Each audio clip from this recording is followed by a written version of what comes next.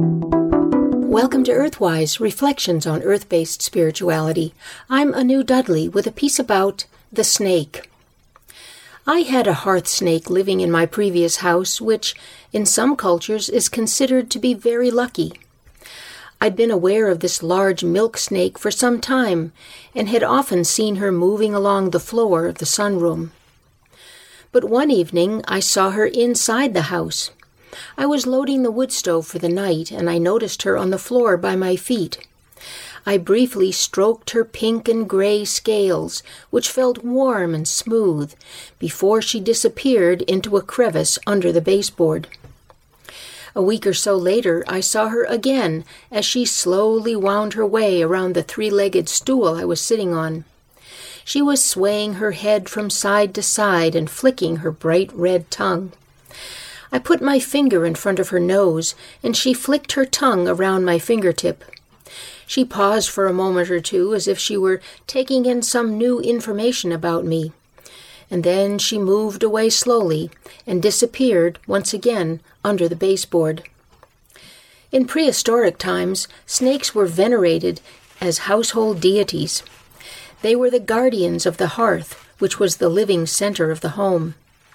Dishes of milk and other offerings were set out to honor and feed the household snake, and to ensure her continued blessings, which included fertility, health, and well-being for all family members.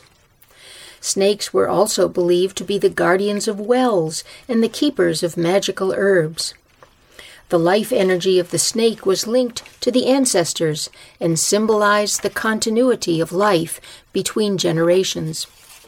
The snake was believed to be a most benevolent creature, and a snake inside the house meant happiness and prosperity.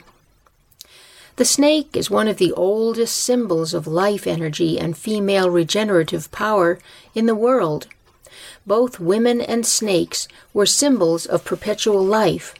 The snake because it renewed itself by shedding its skin periodically, the woman because her body gave birth to the next generation. The snake's undulating motion represented the dynamism of nature, turning the wheel of cyclical time so life could continue. She was the Ouroboros, the snake biting her tail, forming the circle of the wheel of life. So many ancient goddesses were pictured holding snakes in their hands or with snakes sprouting from their heads like wavy hair, illustrating their agency in the perpetual cycles of birth, death, and rebirth. Eve was such a goddess.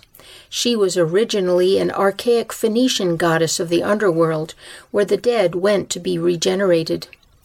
Eve was personified as a snake. She was the embodiment of wisdom because, as a snake, she dwelled underground and thus possessed earth wisdom. Through communion with Eve, humans could gain access to her knowledge, for Eve's serpent guarded the tree of knowledge and the tree of life. But Eve and her snake were gradually demonized as patriarchy and hierarchical society overswept the land, and Eve, the once benevolent and life-creating goddess, was transformed into an evil temptress, and her beloved snake into a symbol of the devil who steals men's souls. Despite the reversal of the ancient significance of the snake, however, some of its beneficent qualities have managed to survive in present symbolism. For example, the healing powers of the snake are still recognized in the caduceus, the symbol of the medical profession, which pictures a staff entwined with two snakes.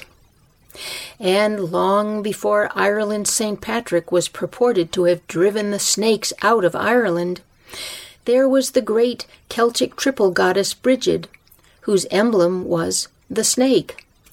Brigid's attributes were healing and creation, and the pagan festival of Brigid, called Imbolc, celebrated each year on February 1st, marked the symbolic awakening of hibernating snakes and of the earth's hibernating life energy. An old Irish incantation goes, "Today is the day of Brigid. the snake shall come forth from the earth. And so may you find and cherish your own hearth snake. Blessed be. You've been listening to Earthwise, Reflections on Earth-Based Spirituality. I'm Anu Dudley.